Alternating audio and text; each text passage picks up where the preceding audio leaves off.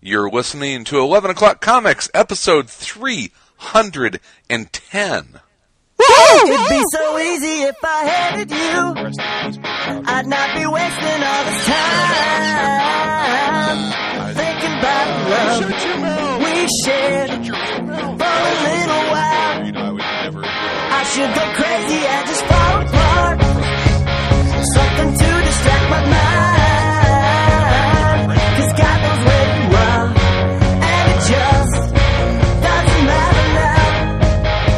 And I'm losing my mind and all this time, and it's looking like a good night, goodbye hour.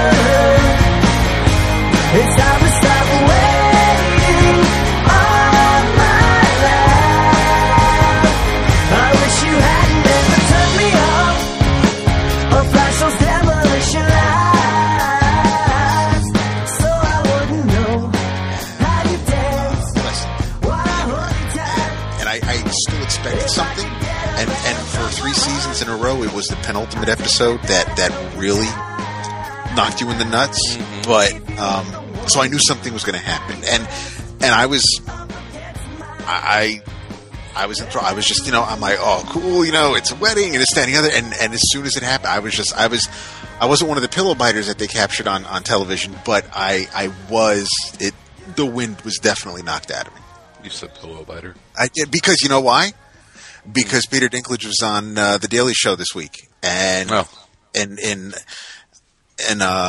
to talk about the upcoming season, and when they were talking, he and Jon Stewart were talking about people's reactions to the Red Wedding, and Dinklage brought up, I understood a lot of people's reactions, but I didn't quite understand I didn't get the pillow biters. He goes, I like the pillow biters, and then Jon Stewart says, put that on the poster. Peter Dinklage likes the pillow biters, and so that's funny. That is funny. That's whoever's on Daily Show last night. He wrote this book about the bulk traders. It's the Flash Boys. Oh yeah, about how the stock market is rigged. Have you read that, Jason? I haven't read it, but I am. Sure, it's quite the talk. Yeah, it has been quite the talk this week. I know of Katsuyama, who's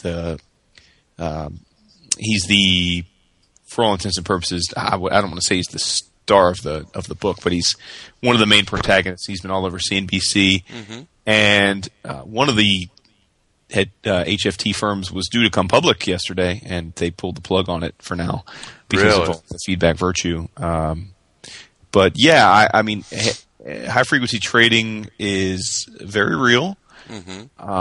It is not as cut and dry as I think some would have people believe this week, that it's illegal or stealing. It is most certainly an advantage that some firms have that others don't, but it's really not clear to me, even though it's an advantage we don't have because we're not an HFT firm. It's not clear to me that it's illegal. It's really the modern day incarnation of what the stock market's always been about, which is about having an edge. People forget that the reason that people put brokers and traders on the exchange floor was so that they would have that same edge, that they would be able to make trades faster than anybody else. And then quote systems evolved where people could get real-time quotes on their offices and make actions. And then they started getting preferable treatment by having analysts and firms call them with information as soon as it hit if they traded more. These kinds of things have always existed. And really but now it's existing at the thousandths of a second. Right, nanoseconds. That's right. Yes, yeah, which makes sense. So welcome to Finance Cast, right, everyone. Yes, Vince is probably losing his mind.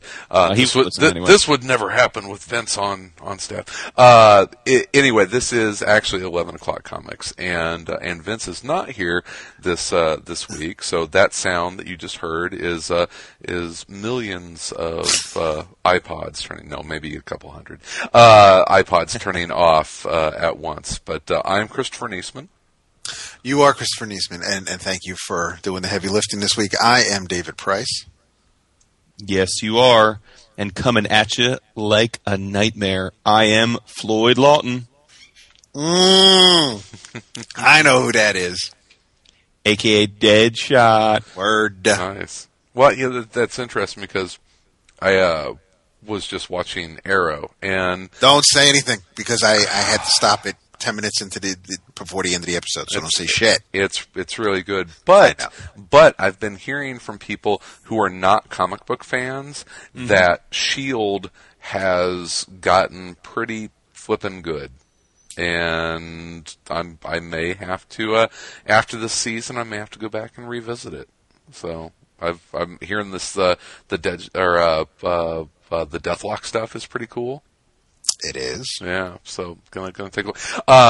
But I was watching Arrow tonight, and it was unfortunately interrupted about halfway through with an update on what's going on down in Fort Hood. And so, before we get too deep into this episode, I just want to say that our thoughts and prayers are with the families and everyone stationed at Fort Hood. That's more, just 5 years after a pretty horrific event, something else pretty heinous going on down there. So our thoughts and prayers with everybody there. Here. Yep. And you are not Floyd Lawton. And you are not Floyd Lawton, you are Jason Wood, yes. And also our financial expert, as we were talking about from the Daily Show, the book Flash Boys, and talking about hedge fund and high volume traders and technology and all that kind of Hedge fund stuff. by day, mercenary assassin by night. This is true. That's true. a good comic book idea. I like that. There's some crazy corporate business stuff going on in Arrow this week. It's Yes. I think some people finally showing their true colors, and if you've been keeping up with the show, you can probably easily guess what and who that is.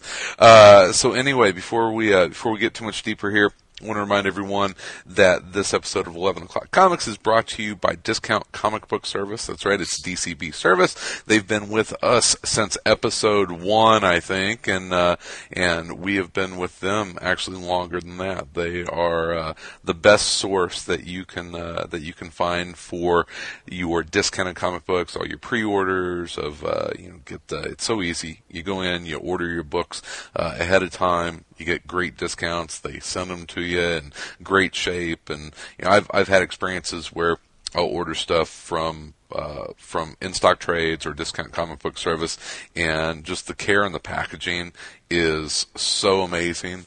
And I may forget something, and I'll be like, oh, you know what? I'll just order through Amazon. And more times than not, I'll get something from Amazon, and the corners are all dinged up, and it's a hardcover that I actually want, and it comes in condition that just kind of makes me wince. And I've never, ever, ever had that problem with DCBS or In Stock Trades. They take a lot of care in their packaging. So if you're interested in getting not just comics, but comics that are delivered to you in great shape, they are without a doubt the best in the biz. And this is the first of the month, so we have new orders coming up. And Jason, I know that there's a comic that we wanted to make people extra special aware of. It's one that we've been looking forward to since it was announced a year ago. Well, the Last Image, the Last Image Expo, the one. Well, I don't know if it's the last, but yes, the one that was some time ago. It's been talked. This book has been talked about for a long time. Yeah. Jason Aaron, who I think, if memory serves, was my favorite writer 3 of the last 4 years in the 11 O'Clockers, and Jason Latour, who is both a fantastic writer and, in this case, a fantastic cartoonist, are partnered up to do Southern Bastards. And we were fortunate enough to receive an earlier advanced review copy, of which I read today, and both Latour's art and Aaron's plot and dialogue were spot on.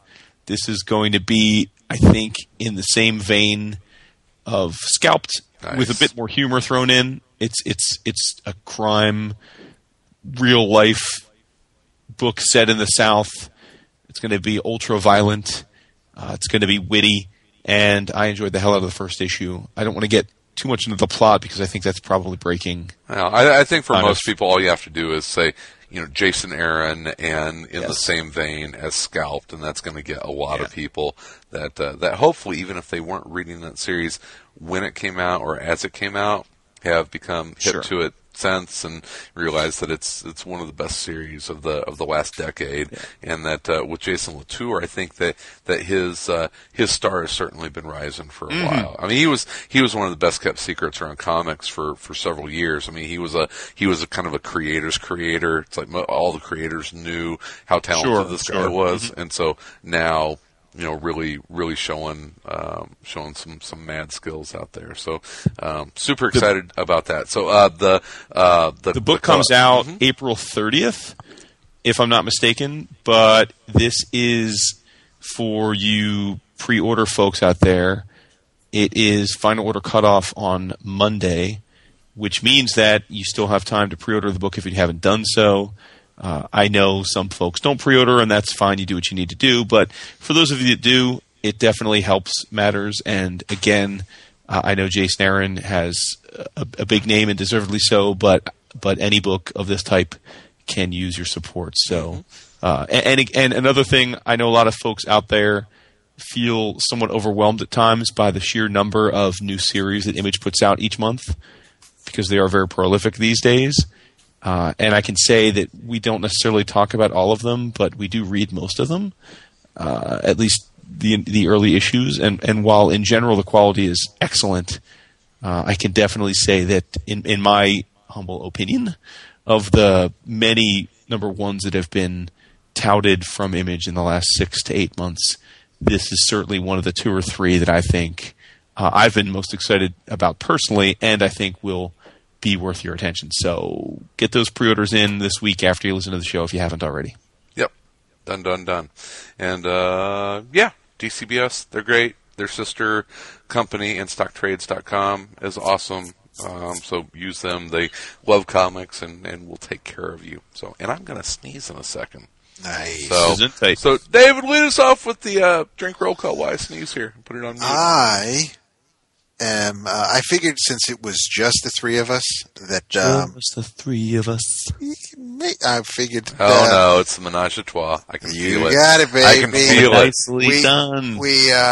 There was I could feel that hand on my knee. That's it, baby. Jason and I got Eiffel Tower. So we have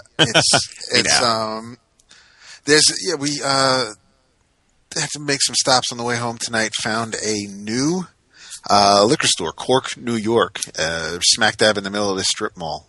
Pretty big storefront, and so I was wandering around and see what they had.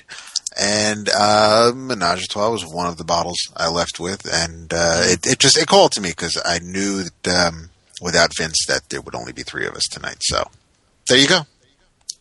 And there we have it. Nicely done, sir. Very nice. Jason, how about you? I, too, am drinking the grape. I am not, however, drinking Menage a Trois. I am drinking something that I have mentioned several times in 2014 on the show, which is an Italian varietal called Tosca, Tosca. It's kind of taken over for Clos de los Siete as our main go-to house wine. Oh, nice. So it's become the constant in our little pocket of the world. Well, very nice. Mm-hmm. I was actually drinking a little grape earlier, but I was looking in the old beer cooler, and I got to start getting rid of my my winter beers because, damn it, spring's going to get here at some point, right? Yes, Yes, indeed. sir. So they Right? say. Eventually? It's the rumor. Eventually, because it was like 35 degrees today, and it sucked. But I'm finishing off my New Glarus Snowshoe, which is one of their brown ales, and it is a great winter ale, but it's not like a stout, so you can drink it into the spring is fine. Especially, spring's in Chicago. I love my town. I think it's the greatest city in the world. You guys know that. Summer is the best. Summer in Chicago, there is absolutely nothing like it in the world. It is amazing. Falls, I love fall. Fall is my favorite time of year here, especially as the leaves start to change, and it's a beautiful Midwestern fall. Winter is fine. It is a winter wonderland. Spring fucking sucks. Spring sucks balls because it never, ever, ever ends, and you just want to end up shooting yourself in the head. And a little snowshoe helps me get through that. So I'm having from New Glarus, because I was up curling in at Wauwatosa a couple weeks ago, and was able to pick up some snowshoe, and it's a yummy one. So there you go. There's your drink roll call. Yes, sir. We started off talking about finance, and then Arrow. We haven't really talked about Arrow much this year. Not much this season, no. Do we want to? Because I'm not sure if. Well, I know Jason was going to watch the first season once it wrapped up, and I don't know if Jason is current with the second season. Well, did you watch all the first season, Jason? I actually watched the tail end of the first season, and then started with this second season as it was coming out. But admittedly, I think I'm probably 7-8 episodes behind. Okay. That's so, fine. but I say that with the caveat that you guys can by all means get into a discussion. In fact, I was going to suggest it for two reasons. One, because Vince isn't here, and two, because as I teased last week, I read almost 2 years worth of Lemire and Sorrentino's Green Arrow comic this week, up through issue 28, which I believe is the most recent issue, if not then 29. Wow, because I do want to hear about that. And I have to say, having seen with the show, having seen probably 6 to 8 episodes of the TV show, there's clearly a lot of parallels between the comic and the TV show, not with impunity. It's not as though they're just simply turning the Green Arrow comic into a comic book about the show. There are aspects that are closely aligned to the show, as I understand it, but they are definitely more. It's almost as though the Oliver Queen that's been in the comics for most of the time is one universe. The TV show is a second universe, and the comic is some amalgam of those two universes together, if that makes sense.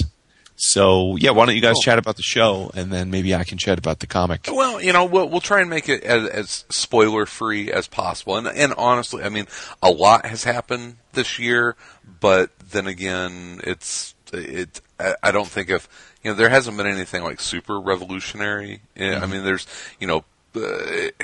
some people know about Ollie's alter ego that didn't before, and the team is expanding, and it's one of the things I love about the show, and they've done it from the beginning, is the amount of little Easter eggs and drops that they put into it is really thick. I mean, you have to. It is almost like a Tom Caters, Mark Waid-esque level of minutia in some of this sometimes, and David catches more of it than I do. The episode titled Suicide Squad had me, if my whole body, it was just every time something happened, I shuddered. It was just almost every scene something happened where I just squeaked inside. It was a phenomenal episode, and this was the season that they introduced Barry Allen. And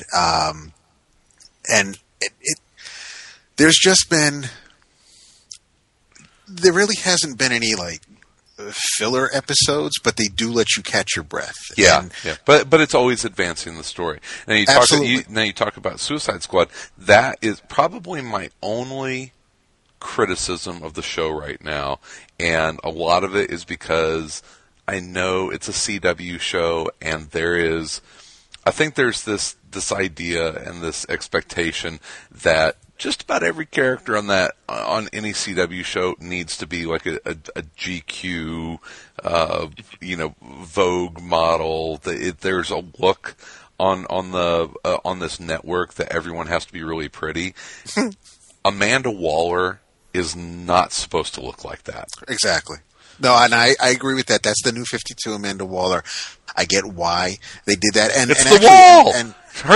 Her name is the Wall. Well, I will when this episode is posted and we have the thread for it, I will put a link to John Ostrander's column from comicmix.com where he talks about the new Amanda Waller and how you love seeing your kid. I mean, and he knows that this is a property that I created or co-created and is owned by DC. So DC, Warner Brothers, they can do whatever they want with the character.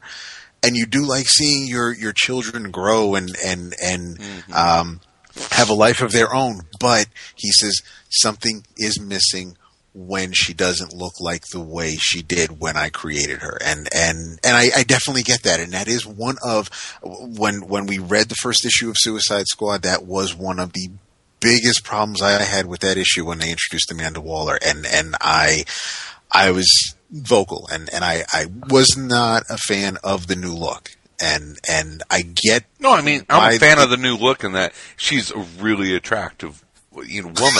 I mean, she's really, and she's hot, but it's not. It's supposed to be. It's not the Wall. I mean, the Wall was exactly. She's a force, and it's so. She backs Batman into a corner. Yes. That cover of Suicide Squad by Jerry Bingham, where she is in Batman's face and he is against the wall.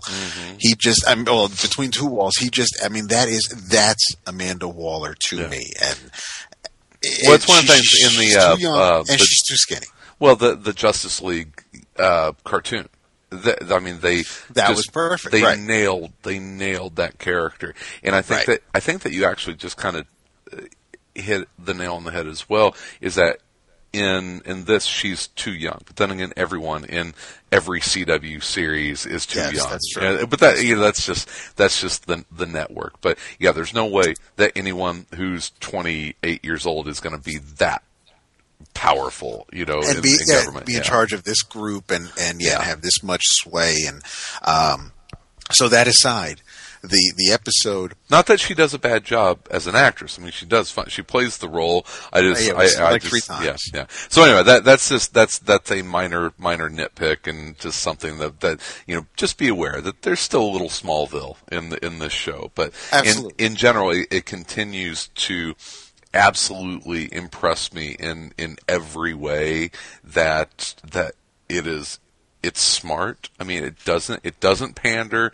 It doesn't take episodes off to be dumb or dumb the content down, and it shows that if you put out a smart show, that people will love it, and it's well acted. It's everything that we've said about it in the past. If you're a DC fan, oh my God, the Easter eggs are there. I appreciate that. I'm a fan of when something is coming out that it doesn't have to be tied to anything that came before it. Like there is Ra's al Ghul is a force in the Arrow universe. Yeah, he is because Ra's al Ghul was he's in an the first Batman movie character. Yeah. Right, but it's a different, so just because they is it I guess is it a different race? It's a different Talia. So I mean, was that Talia? I want to. No, yeah, it wasn't Talia. You sure? No, Talia hasn't been in it yet. That was no. I got to check the. Yeah. Anyway. It wasn't Talia, was it? Well, I don't want to get. So we have. Yeah, okay. I don't think there is a. I don't think there's a Nolan verse Batman connection. Okay. Okay, I can see that. It kind of exists on its own. Yeah, exactly. this is because it's not Smallville. It's not the Smallville universe. I mean, it is setting up its own DCU. It's kind of like the fifth. Well, actually, do they do the multiverse? Is multiverse still in effect? I know that book by Morrison's supposed to eventually come out. Multiversity. Well, no, it definitely it still exists because there's the Earth 2 comic coming Okay, out. so this Oh, would be, that's this would be like Earth W. Yeah, Yeah. yeah. Earth WB. And that was Earth that was- WB. Earth WB. Earth WB. Yeah. That was Nissa Al was Canary's, or I'm sorry, was Sarah's love interest. Yeah. So it wasn't Talia. It wasn't Talia, It right? was Talia's sister, which in this universe she has a sister, who may or may not Well, end up yeah, sleeping but it's okay. with Batman or Catwoman. But no, it continues to be great, and this season is really, really focused on Deathstroke and Slade Wilson, and this is honestly, Slade Wilson's a character that has gone through a lot of changes over the years, and has been focused on here and there. He's become more than the 2-dimensional kind of clown costume character that he was back in the 80s. But you don't think? I never considered him a clown costume character. I didn't consider him a Punisher. with the pirate boots and the bright blue and okay, orange. You're talking to a Cyclops fan with the Buccaneer boots, and you're a Captain America fan, so don't give me shit about the boots, bro. And secondly, you're talking to a new Teen Titans fan, so it's if I'm a fan of the Brotherhood of Evil, I think that it's safe to say that I would defend Deathstroke Terminator's outfit. I thought the mask was cool with the split. I thought because it reminded me of Iron Fist with the tie in the back. It has gotten cooler over the years, and what they've done what they've done with it in the show is really modernized it and weaponized it even more and made it look more military, and it's pretty badass. Which is very similar to the New 52 look, because when Bennett and T-Bear drew the comic, it doesn't look exactly like it did in the comic, but tonight's episode where he was in front of the bus, that was very reminiscent to what Higgins and Bennett and T-Bear were doing when New 52 started. But my issue, I think, with Deathstroke was when they turned him from a new Teen Titans rogue to a Green Arrow rogue, and that was because of Identity Crisis. And then Winnick took him and ran with it in the Green Arrow comic. So I get the connection. They do work well together, and especially the Ollie Queen from the pre-New 52 universe. I thought that was neat. This Oliver being a little younger, I love the tweak with the show and the show is doing to these characters. But just to see Deathstroke on the screen, Slade Wilson acting live action, that blows my mind. And the connection between the two characters is so smart. And but I even tonight in one of the fight scenes, I go back to what Meltzer did in Identity Crisis, and there's a great scene where Ollie is kind of very much the protagonist of that couple issues. I would even say. Where he's talking about the League and the League's roots and the relationship that people have in the League, and he talks about how they have been defenders of freedom and liberty, but at their core they've always been fighters, and it shows this where they're just all over Dr. Light and just kicking his ass, and there's a scene in tonight's episode where it just shows what a badass Green Arrow is, and I'm like, and I know that Vince isn't here to poo-poo it, but before Identity Crisis, it really hadn't been, in my opinion, since the Longbow Hunters, that Green Arrow had been a total badass, and this reminds me of what he was also dead. Well, yeah, he was dead for sacrificed a himself, yeah. and then we had his son. So, but no, I definitely agree with you. Yes, he wasn't. There's a lot of Longbow Hunters in this TV show. Yeah, and just the attitude of it, and it's. But speaking of badasses, they made the Clock King a fucking badass. Yes.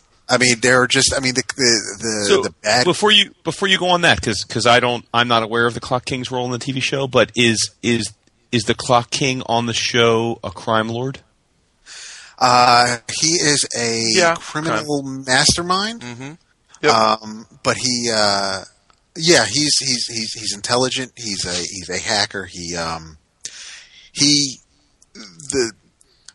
The pawns he put on the chessboard, he had them down to the minute as far as like Down when to the they had second. to go Yeah. down to a second.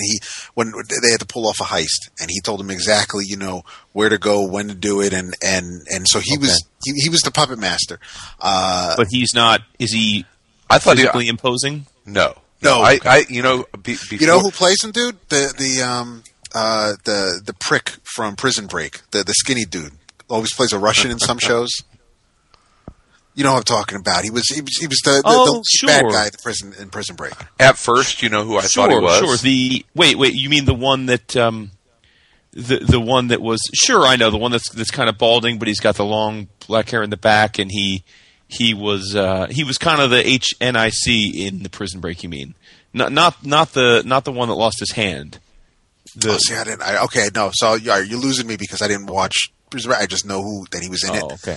I'll see if I can find his name. Yeah, you know That's who okay. who I thought it was before they kind of revealed who it was. I thought he was Calculator. Yes, absolutely. Especially the way he was.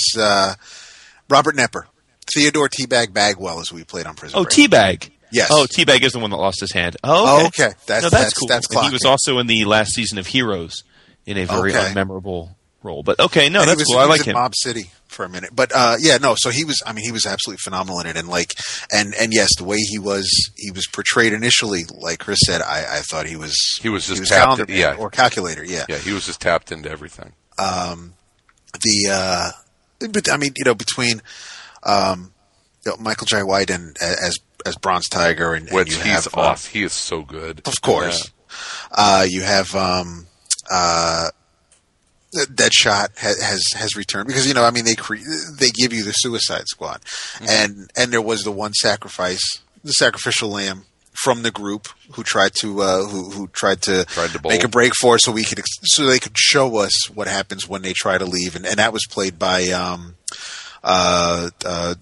Rivers' Dr. Brother from Firefly. Mm-hmm.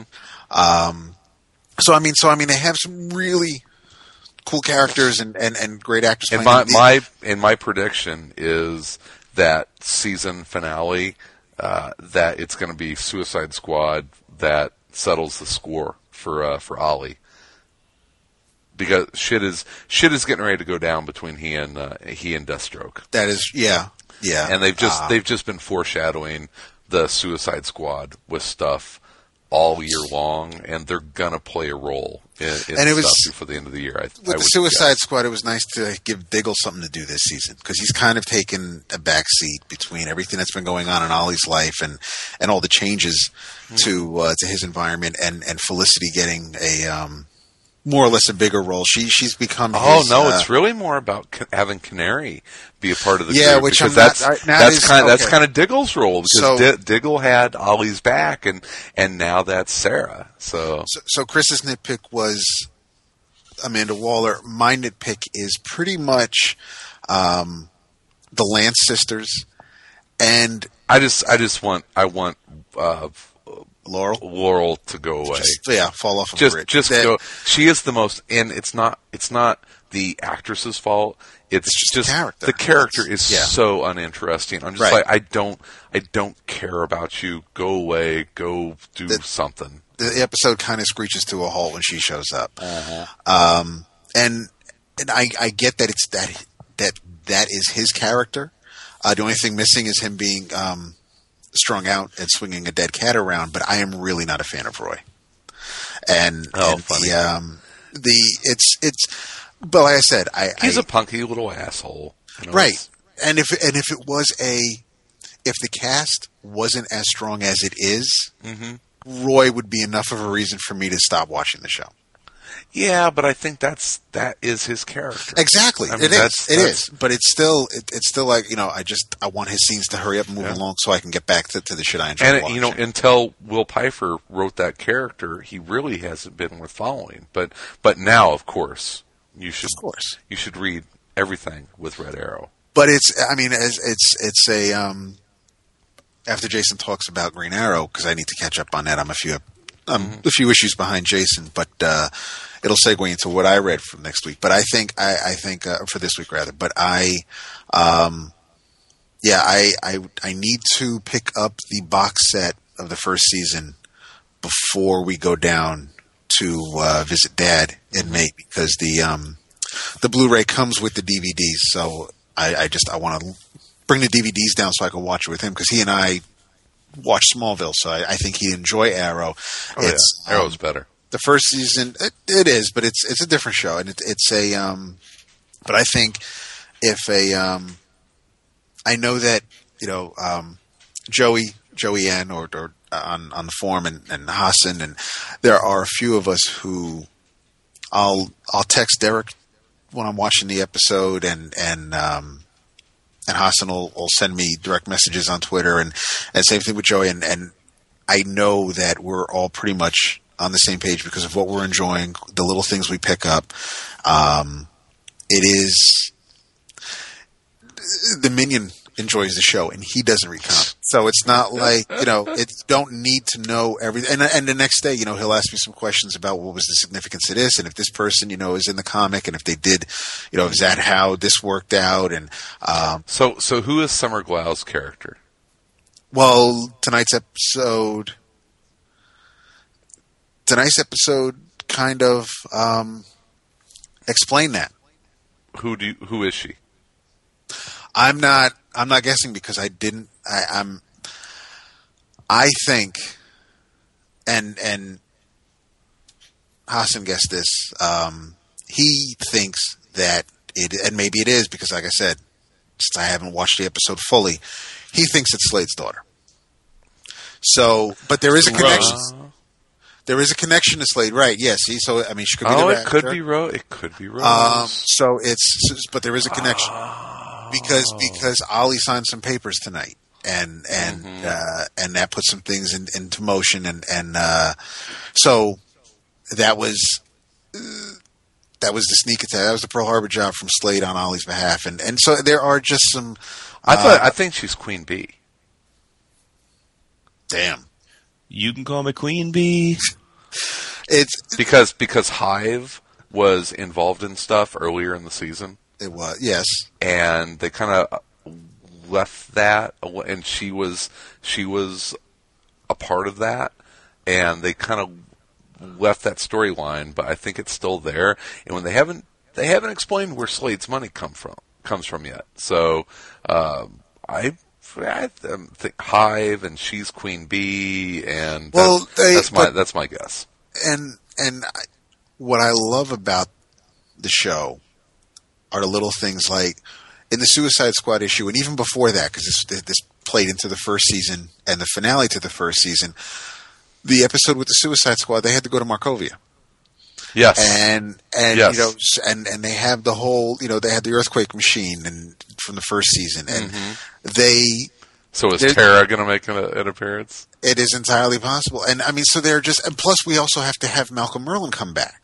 Yeah. So there are a lot of things. It's a lot of neat way. And before we forget, major kudos to Mark Guggenheim for weaving all this together. Yeah, that dude is so good, and we've known that he's been good for a long time, since he was doing like Civil War stuff and Wolverine, and it's not his first rodeo in TV, but I think doing comic book characters for TV, he's found his sweet spot. Yeah. No, definitely. It's there's just the way they have, and even when, because tonight, I keep calling him Scarecrow because that's what he looks like, but Brother Blood showed back up tonight, and it's like we haven't seen him in weeks, and it's like, and just the idea that normally they would shove the bad guy or the antagonist in your face almost every week. Here, and even Agents of S.H.I.E.L.D. has done it. They've kind of let some things just go by for a week or two before that you remember it. But this was, I completely forgot about Brother Blood, because I almost thought that Deathstroke did. I remember he had him at sword point, and and threatened him. But then that was it. But I completely forgot about Brother Blood. And hasn't it been interesting seeing the juxtaposition between Ollie's group with Diggle and Felicity and Roy, and then tonight it's in the Queen corporate headquarters. You've got Deathstroke and Brother Blood and whoever the Summer Glau character ends up being, whether it's Queen Bee or Rose or whoever. And so you see these two different groups are kind of like massing now, and there's gonna be a fucking blowout at the end, and it's gonna be. I cannot wait. I'm glad that they're kind of keeping the Flash away from it, not because I don't want to see any crossovers, but I think there'll be crossovers. But they're gonna make that show its own thing, right? But the end of this season was supposed to be basically like the pilot or the spinoff for the Flash, whereas now I think they're going to just leave Arrow to Arrow and let Flash fly on his own. And I think this really needs to kind of play out for Ollie. Just keep everything in this bubble without any outside forces. Well, and then where is Gotham going to be? Is Gotham premieres when? Gotham is going to be on Fox, and I think that's a fall show. Okay, so that there will be no crossover there. No. Okay. Yeah. Bummer. And that should have a pretty interesting cast. Oh yeah. I'm Donald Logue as Bullock, and that's awesome. I'm stoked. Ollie likes a local color. 6 of one is half a dozen of the other. I seen her walking home alone, looking at her phone. Miss a curve without the net she thinks is under her. Oh, boom, boom, boom, boom, boom, boom, boom, boom, boom.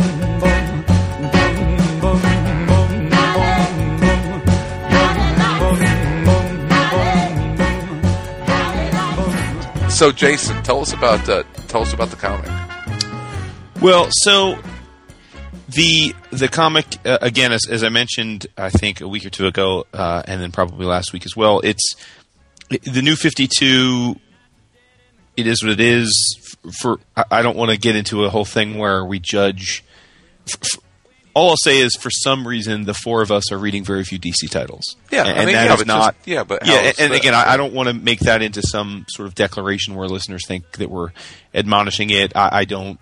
But for whatever reason, we all tried the New 52 en masse, and over time, our collective reading has dwindled to probably, between the four of us, we're reading fewer DC titles on a regular basis than we have ever, right? And that's a 25-year span. But regardless of that, there are certainly quality titles being put out, and I have always been a huge Jeff Lemire fan, and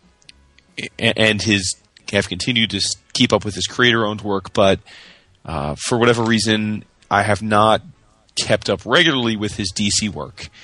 And on top of that, not being necessarily a DC kid growing up, Green Arrow has always been one of those characters that I've needed to hear a lot of positive buzz about before I'll jump in.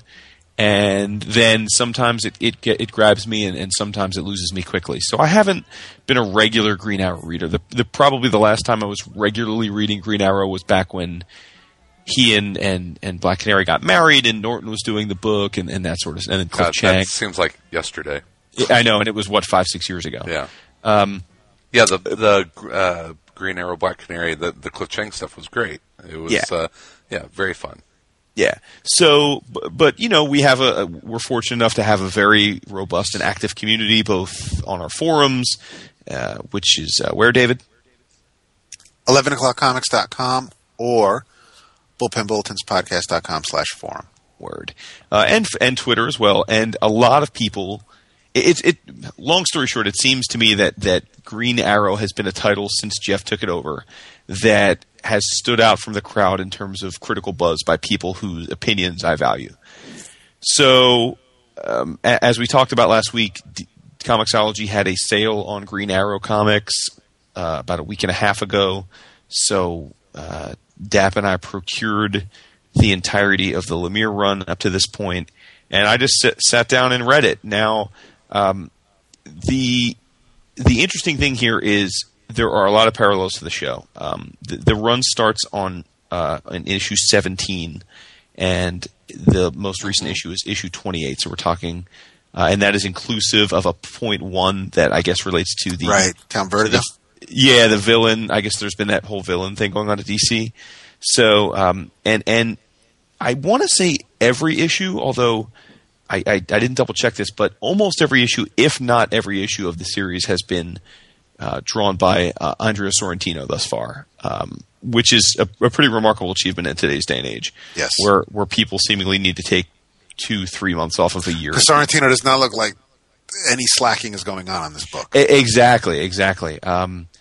So the story is it's definitely a much younger Oliver Queen, again reminiscent of what we're seeing in the TV show. But I would even say that based on, I don't know if they give his age, but he's even younger in this comic than he is in the TV show.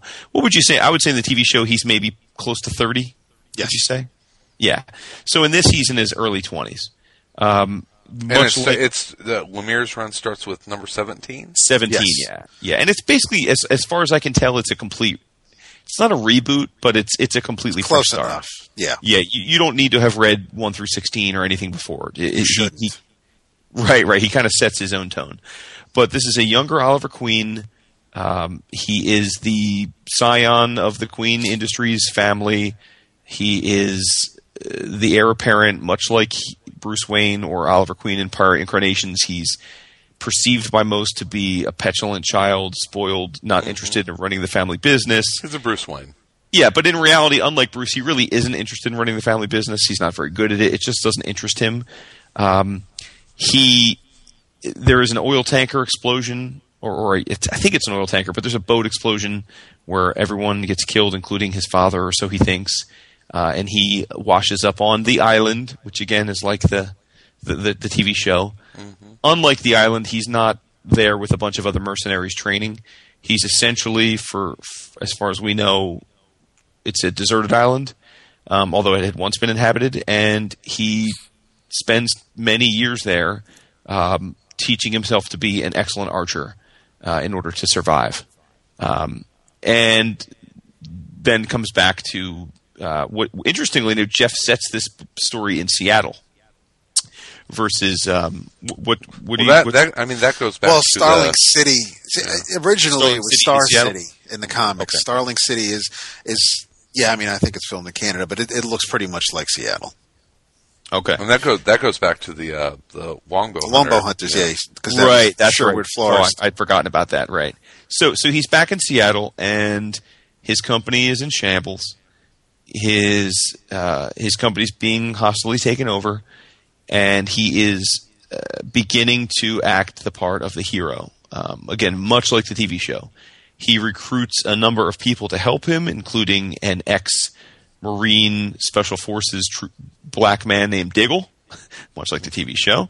He also has 2 tech geeks by his side. One named I love, when we butt in, I love how meta it's gotten, because Diggle was named after was just Andy it Diggle. was an homage to Andy Diggle, Right. who wrote Year One, and so now Diggle has become a character that Andy Diggle could write if he comes back and Absolutely, writes yeah. the- And so I'm sorry, and go ahead. The Diggle in the comic was created because of the Diggle on the TV show.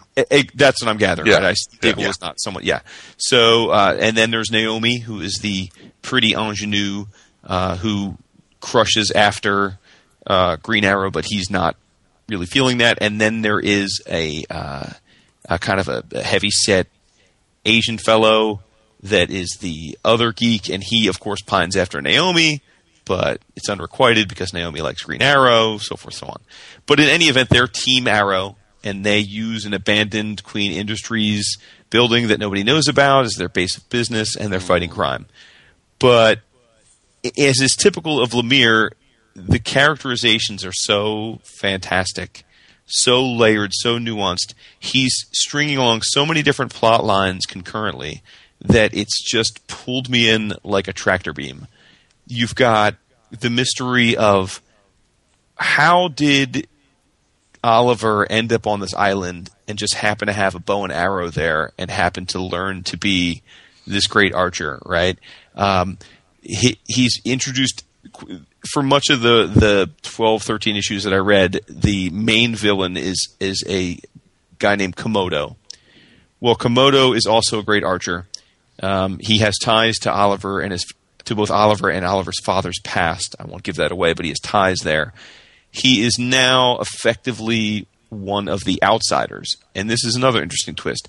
Jeff takes the concept of the outsiders, but totally revamps what it means. You know, we've always known the outsiders to be a group of effectively heroes, sometimes associated with Batman, sometimes not.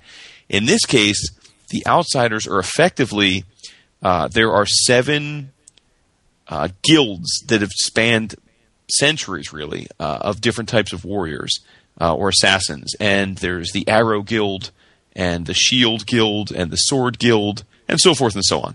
And each of these guilds has members that now comprise this group of outsiders, which are basically, in essence, like an Illuminati, you know? Like their quest is for power and control and the like. And Komodo is aligned with them. Meanwhile, Oliver is drawn into the other side of it, where he's trying to unravel his past, his ties to this group, and his role in all this. At the heart of this is the Arrow Guild, because, you know, is Oliver the rightful leader of the Arrow Guild? Is Komodo? Is it someone else? We are introduced to Oliver's. He has a family member that he doesn't realize that he has, although it's a very twisted take on that, because she is she is on the opposite side of things, and she herself doesn't realize her ties to him. You've got a woman named Shadow, Shado. Yeah. What, is she in the TV show? Oh, yep. Oh yeah, absolutely. Okay. So in the comic, Shadow is also an archer, and she is the lover, or was the lover, of Oliver's father. Oh, interesting. And okay. They have a love child, who is Oliver's, I guess, half-sister. What? Yes. That's okay. All right. So obviously there are some, I don't want to say parallels, but yes, there are some similarities between the show and the comic, but they are separate. And Okay. Now Oliver meets Shadow because he is sent on a mission to find each of the weapon clans has a totem, effectively it's not yet clear in the book whether it's a physical weapon or not, but for example, in the Arrow clan, their totem is the green arrow, right? So we've been led to believe to this point that the green arrow is an actual physical item, and if the leader of the Arrow clan possesses the green arrow, they have complete enlightenment. We don't yet know what that is, if it's real, if it's a metaphor. But Oliver and Shadow are on the quest for this, as are Komodo and his allies. Now, Oliver first discovers Shadow because he goes to rescue her, because someone tells him he has a vision of 3 dragons. And he's told that if he seeks out the dragons, it will help him on his path. So he is sent to, and I don't know if I'm saying this right, but Vltava? I know it's not. It's essentially like the DC version of Latveria. It's the small Eastern European country. Okay. He's sent there, and this happens to be the country that is run by a dictator, otherwise known, as David alluded to, as Count Vertigo. Okay. Now, has Count Vertigo been in the TV show? Yes. Yes. But he's a drug. He's called he's called the Count, and the drug is called Vertigo. So he doesn't have any powers that the. This is much different then. This is a guy who was the rightful heir to the throne when they were a monarchy of this small country. Right. But over time, the monarchy was driven out by rebels and for some other measure of democracy, drawn out. Now he is the son, basically he's the heir, but he's been set into this life of poverty in the United States, and he has kind of risen back up from that to once again, he became rich, and then he went back to the country and took it back over. So he's now the leader of the country, but he also has to be Count Vertigo, and he does have powers. They are technologically enhanced, but he's got essentially like this device that's it looks like a green circle on his forehead that is embedded into his brain, and then there's a thing that's attached to his spinal column in the back, and it allows him, as has been, I think, typical of the Count Vertigo character in prior incarnations, to create vertigo and kill people and hurt people and that sort of thing.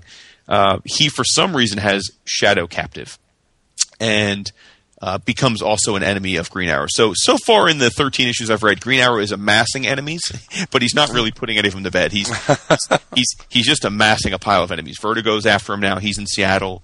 Komodo's still after him.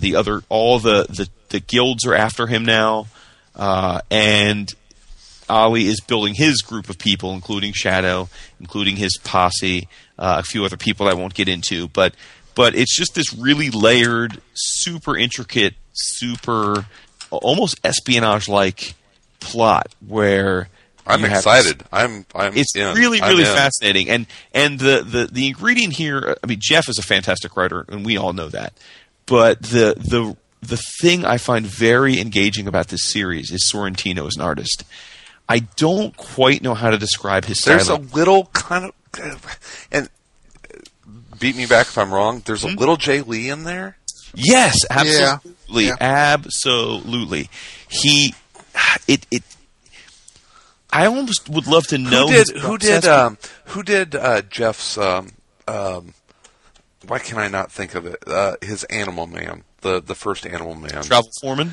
It's kind of like Jay Lee meets Travel Foreman. You know what? You're exactly right, because I hadn't put the Jay Lee side of it together. But when I was thinking about how I was going to discuss this tonight, and that I needed to somehow paint a picture for people of what Sorrentino's art like, my initial thought was Travel Foreman with a lot more spotted blacks. Yes, which is Travel Foreman meets Jay Lee. Exactly right. Yeah, so there you go. That is a great description. Kudos. But it's beautiful stuff, and he's also a great storyteller. He does the same thing that Foreman and some of the other artists did in Iron Fist when Fraction was writing it. For example, when they're fighting, when they're doing martial arts, when someone, say, hits a pressure point, he'll draw a square over that part of the scene where. And make that entire square of the page red to indicate that. Oh, that's kind of like David Aja. Exactly, right, yeah. yes. Yeah, this art doesn't look like Aja, but it's the same kind of panel layout storytelling tricks that Aja uses so effectively. Actually using the medium to enhance absolutely, the story. yeah. And the other cool thing here, and again, not being the most robust DC historian, we're introduced to Richard Dragon. And oh, neat! Yeah, I have not read too many things with Richard Dragon in the past, but certainly the things I have read are not in any way, shape, or form like this Richard Dragon. So let me ask: Is in the past, has Richard Dragon ever been a villain? No, not to my knowledge. He's just kind of a sensei guy, Right. Yeah, a lot in the question. And okay, what other comics was he in, David? I've only seen him in the question stuff and the Nanda Parbat stuff, and all that. Yeah. Anyway, and I hope this isn't. I guess I should say spoilers because it's hard for me to know. I have a feeling a lot of the stuff I've read. I have a feeling if I was more familiar with the DC history, a lot of this wouldn't surprise me. But since I'm new to it, it's been a new discovery. But Richard Dragon is in the series. And he is most decidedly a villain. So, and it's interesting. I'd say for now. He's a total badass. I mean, he's essentially going around killing off all of the Seattle crime lords one by one to take over the town. Oh, okay. One of which is why my ears perked up when you were discussing the TV show, is Mr. Glockman, who's the Clock King. Mm-hmm. But in the comic, Glockman is depicted as a pretty large, almost enforcer-like guy that looks somewhat like Ving Rhames looked as the Kingpin in the Daredevil movie. He's a big black guy that also happens to, as the Clock King, have some other attributes and skills. No, the Clock King in the TV show, like I said, was much more like the Calculator. It was scrawny white guy, very weaselly, behind the scenes, pulling strings kind of guy. Mm-hmm. So essentially, the first arc of the series sets up the history of the character, who he is, his motivations, the people around him, And then now we are 3 issues into what they're calling the Outsider Wars, which are, again, essentially these tribes all jockeying for position against one another. And the last 2 issues have had a massive reveal, which I will not spoil, involving Oliver's past and what he thought he knew, which in fact was wrong. And it's just been gripping and well written and everything you would expect Jeff to do, but the thing I always have to give credit for, and it's something that many times I don't feel qualified to say because we do have such long histories with a lot of these characters. Green Arrow isn't one of those characters for me, so this is just a fascinating introduction to a character that has a long history, but I don't feel in any way, shape, or form lost or less engaged by the fact that I don't know the history. And nice. I suspect it's because Lemire has basically started anew. Yeah. He's revolving the series around lots of characters that have familiarity to people from the TV show and from the comics, but he's doing what he wants with them. He's not beholden to what they are in either of those prior. And that's how it should be. Incarnations. Yeah, it's great. So I can't recommend this enough. The trick when you're talking about DC books versus Marvel or Image or other things is that, again, this is not a quality thing. This is a statement of fact. DC is very slow putting out collected editions. Very slow. So I can't even tell you that the trades of this stuff are readily available. But I can say I'm sure the back issues are available. If it is con season, people love to go bin diving. I'm sure you can get these issues cheaply. But if not, you can do what I and David did. Just buy the issues on Comixology. Again, I've read them digitally, and they look great. They read great, and I think it's terrific stuff. And if anything, it's gotten me juiced to get back and catch up on the TV show now because I know there'll at least be some parallels. So, awesome. Yeah, it's really, really, really good stuff. Yeah, and we will cross like strangers in the night as I go and read the comics, and you go and watch the TV show. Yes, sir. be interesting to get your opinion on stuff. So that'll be. Yeah, I'm all over this. I got to catch up on that and some Winter Soldier.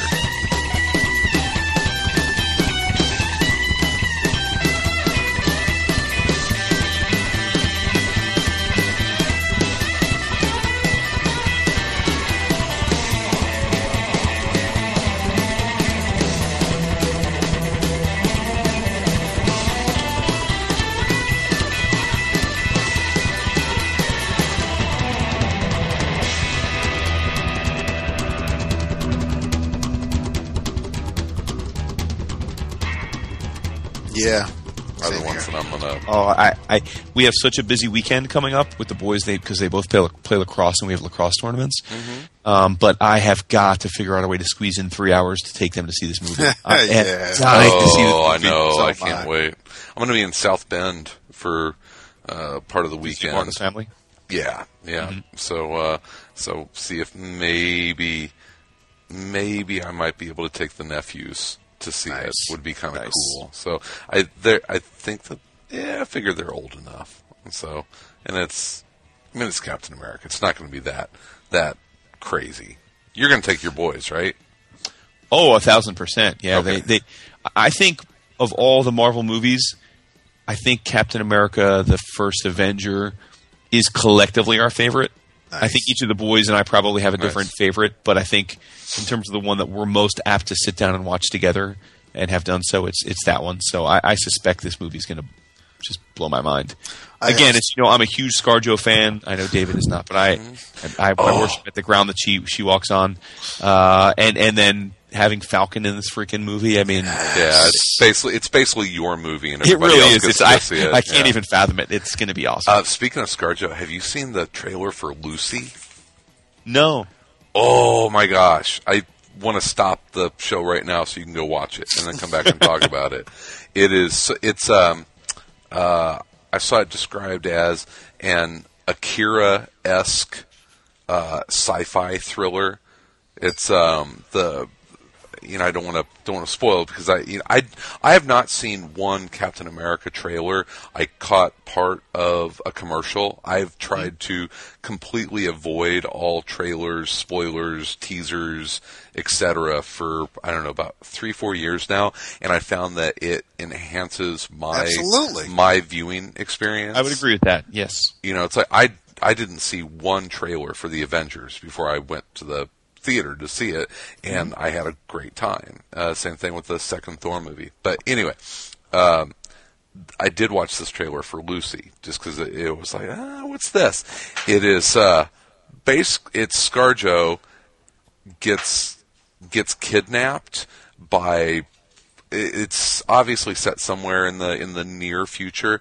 She gets kidnapped by drug dealers who cut her open and implant packs of like a psychotropic drug in her like stomach cavity area, and she gets into a scuffle with them, and it breaks and starts leaking into her system, which starts off a chain reaction that opens up her brain to higher functioning ability, and so her brain functions start growing exponentially to the point where she is like Akira, where she starts getting telekinetic powers, and Morgan Freeman is in it. It looks amazing. I am on it. It looks so amazing. So yeah, it's definitely got that, Japanese action anime feel to it, but it's Scarlett Johansson basically kicking ass. So I can't wait to. Are they going to do a Black Widow movie? Yes, they've already announced it. Yes. So that's going to happen. I think the schedule though has been pushed back because she's preggo. Oh, okay. That's fine. David, now let me ask you, because Boo, we're of like-minded many things. Yes. But we are diametrically opposed when it comes to ScarJo. And sad to say, Megan Fox. Well, no. I right. think Megan Fox is attractive, but I think there's more room for criticism there in the sense that I think she needs a sandwich, and I think that she's not a good actress. Oh, definitely. But so you're gonna race out for the Turtles movie, right? But my question to you is, I mean, I know we've sort of covered this, but I've never gotten a straight answer from you. In spite of not generally being a ScarJo fan, have you been cool with her in the role of Black Widow? Yes. Probably more so in the Avengers than in Iron Man. Than in Iron Man 2, yeah. Yeah, I would agree with that. And I'm kind of, I need to see because I have seen commercials for the Winter Soldier, so I have to see how it plays out in the context and the entirety of the movie. But for my taste, there's been an awful lot, maybe too much in some cases, of Black Widow in a Captain America themed movie. And that's just that's personal preference. I know that there is I know that there's a connection between these characters, and I has get been for about 3 decades. Yes. I get that, but it is still then make the second Avengers movie. Then I mean, it's Captain America, and it's just, but that's me, and it's wait, partly no, also but back up. So wait, let me clarify this. What is your beef? I do not. There have been movies where she's been in where I have not been enthralled by her performance, and fair. I do not think that she is. Beauty's in the eye of the beholder, bro. So I don't think that she is worthy of. Okay. So your beef is that you just don't think that she's all that in a bag of chips. Absolutely right. But from a story standpoint, I mean, Shield. Do I think she is a fine Black Widow? Yes. Okay. That's fine. Yes. I thought your beef was in Black Widow being in these movies. I think no. Okay. I mean, because if Black Widow, my beef is based on what I have seen on previews and commercials. I think there is too much Black Widow in a Captain America movie. But again, I will wait to see. Well, my thing there is that she is a SHIELD agent, and Yes. Captain America works with SHIELD, and so it was so funny. I'm at the Curling Club this week, and one of my buddies who loves the movies, doesn't read the comics.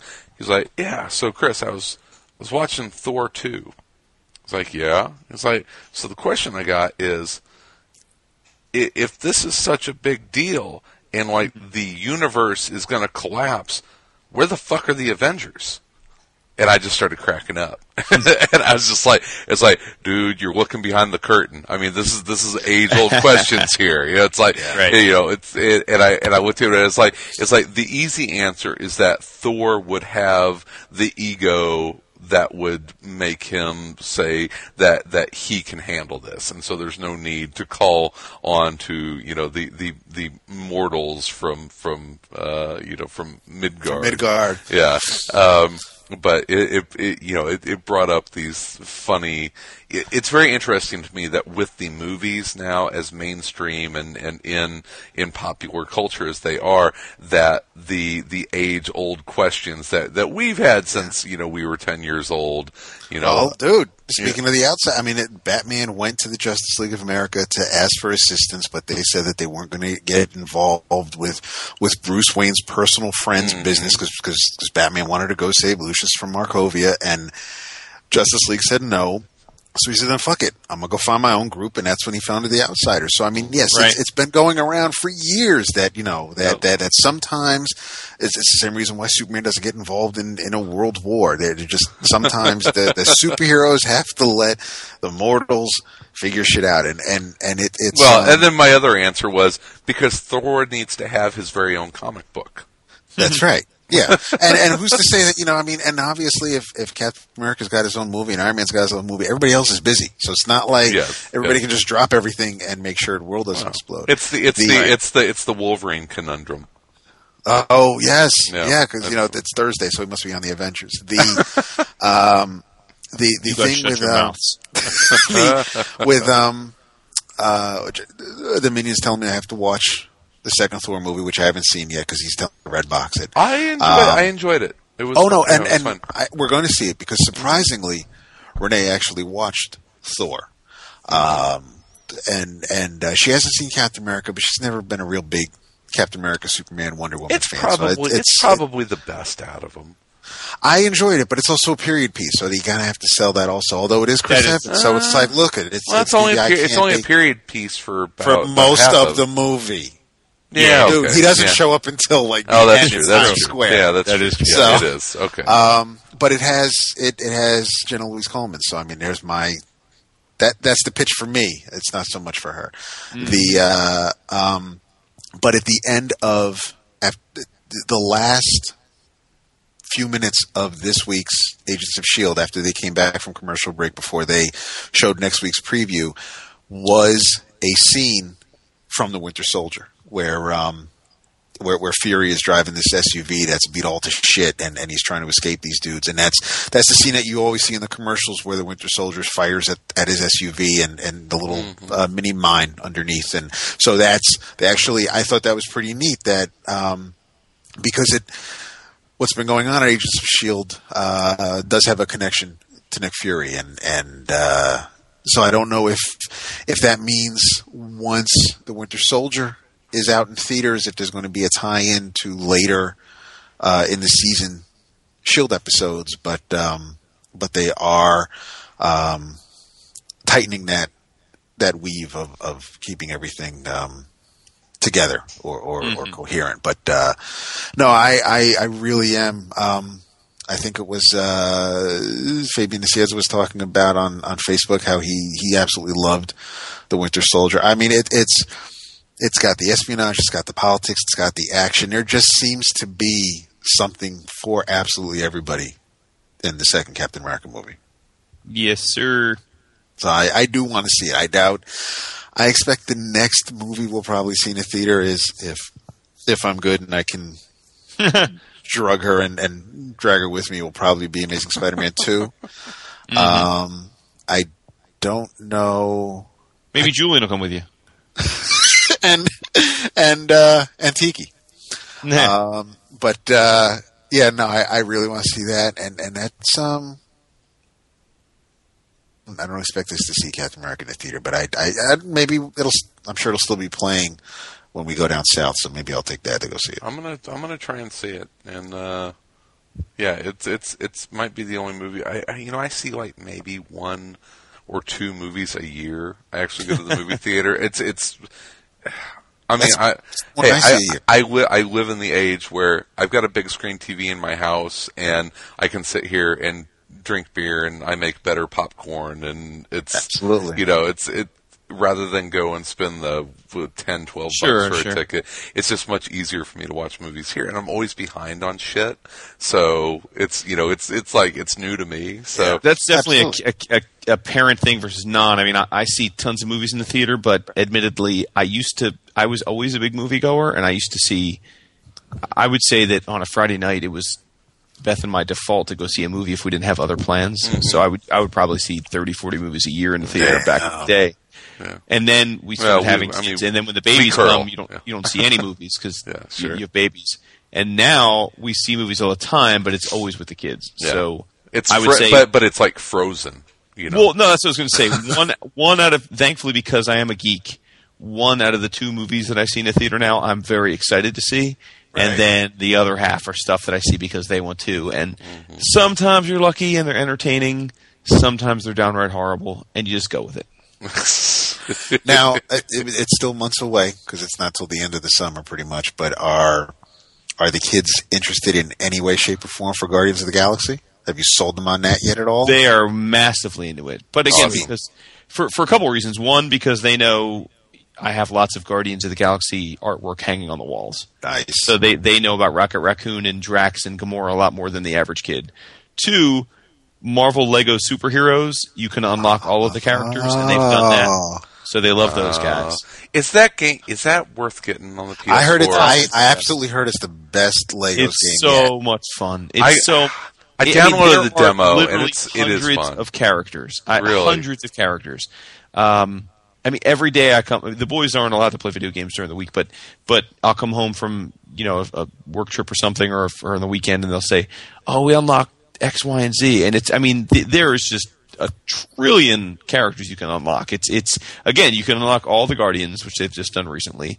But I mean, it's everything from A-bomb to an AIM scientist to it's there's different versions. There's A-bomb, there's the Abomination, there's Red Hulk, there's Hulk, and it's just so clever in that each of the effectively each of the characters fits into one of 6 character power sets. The game is there are 6 different types of characters, and each hero or villain is retrofitted so that their power equates to one of those features. But every one of the visuals is different. It's just an unbelievably fun game. I may wait for it to hit the used bins just because. Yeah, I would go to a GameStop, and even if you, I would guess that by the time we get to this year's Christmas, especially with PlayStation 4 and Xbox One getting the big push, you'll have this game, that game, and others will be marked down to either $19.95 or $29.95, and I would get it then and just play the hell out of it. Well, what I'll say, and it will deviate, go on a little bit of a tangent. I got a PS4, and I love it. You did? Oh, yeah. I got it around Christmas time. And I didn't know that. Was it Christmas time? Yeah, something like that. And I got the Assassin's Creed 4, and it's amazing. I just totally sucked in as much as I was with like Skyrim for a while, and that only happens every once in a while. But you can tell with both Xbox One and PS4 that they race to get those consoles out against each other because neither one of them have a huge game catalog they came out. Don't yet. I agree. Really, really limited. That's why I haven't gotten either system yet, because it just haven't had the game that's made me get it, and even Titanfall, which some thought might be, wasn't enough for me to. It looks cool. It does. On PS4, Wolfenstein looks really good.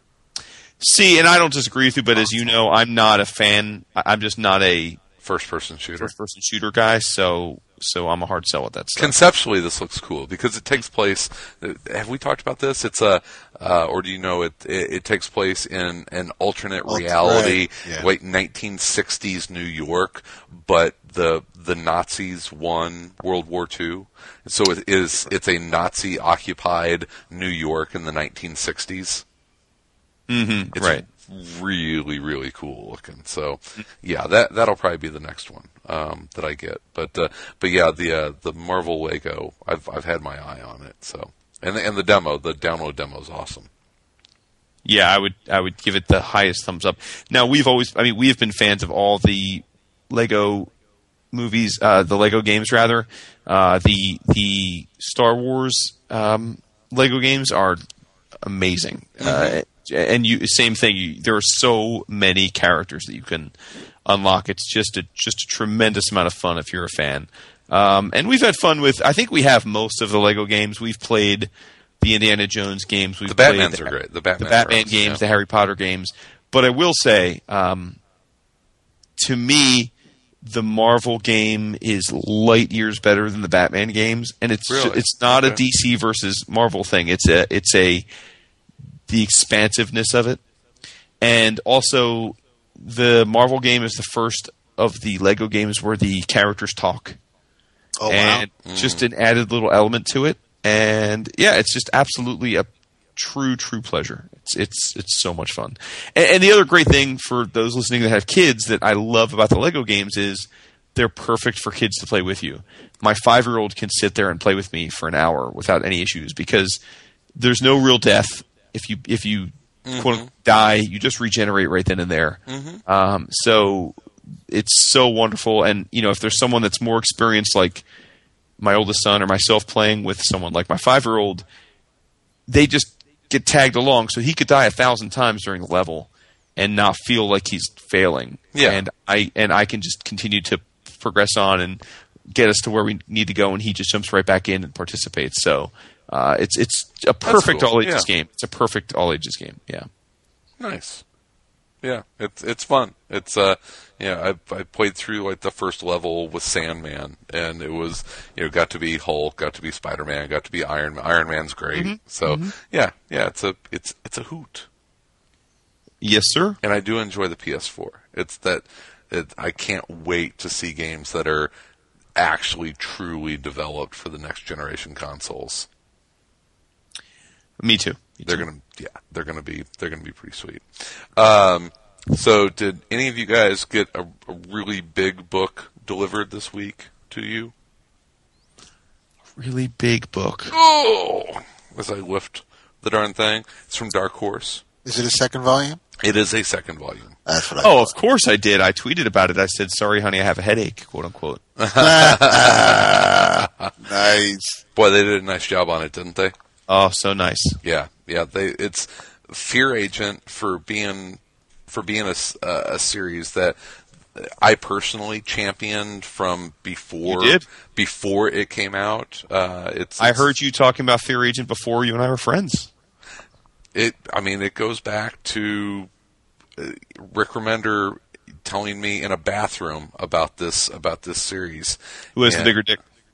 Phil Hester. But it goes back to Wizard World 2000. God, what is it got to be now? 2000? Was it 7? I think. That could be right. Yeah. We started this show in 2008, right? Maybe something like 9. No, 9. Yeah. 9. This would have been 9, 10, 11. Yeah, 12. this would have been this would have been like Wizard World 2006, 2007, right around that time. And met Rick and Tony at that show, and they told us about this new book that they were doing called Fear Agent, and I was all excited about it. And from the time the first issue came out, it was one of my favorites. And now it almost seems like the end of an era. I get this package, and it's the second omnibus of it, and these two omnibus editions together are just such a beautiful fitting collection for this series that I loved as it came out, and I think is one of the best series of the last decade in my opinion, and to see this thing presented in such a really nice way is pretty cool. So hats off to those guys for seeing it through, and it's the release schedule on it was not always the smoothest, and I know that Rick in particular, you worked his ass off to promote the series, and I think had an epiphany at some point where he's like, the people that are going to read this book are reading this book, and no matter how much he was going to promote it and push it, and how many podcasts he was on or interviews that he did on CBR or whatever, the people that loved that book were already reading it. And it's I think one of the problems with true genre fiction in comics. I think it's gotten better, but then again, I think that people read what they know and read what they're comfortable with, and Fear Agent was never that book for a lot of people. But to see that it's finally collected like this and there and ready to be hopefully read years and years down the line is pretty cool. Mm-hmm. So yeah, it's what's nice about this is that through some inside baseball stuff, we got the sense that this second volume may never make it out, right? We may never see it. I think there were a lot of hoops that had to get right, and so it's great to see that it is out. It's beautiful, as you said. I genuinely hope this series continues to gain more and more fans over the years. It's one of the first times, and again, this predates us being friends. It's one of the first times where I thought to myself after listening to that other little show you used to do, this guy might know what he's talking about. Yeah, I'm like a broken clock. That and Lock and Key are enough to keep you around for a while. Okay, for another episode or two. Yeah. But we always say Tony Moore and Rick Remender. We don't say the names Jerome Pena and Mike Hawthorne enough whenever we talk about Fear Agent, nor Hilary Barta, who were all folks that were big parts of Fear Agent. It wasn't just Rick and Tony. I mean, they were kind of the Lee and Kirby of the series, but there were other people that were big contributors to it, and definitely Jerome Pena, such a badass. I mean, before he was doing Punisher and what else has he done? Whatever titles he's done at Marvel. What's he working on these days? Pena? Yeah.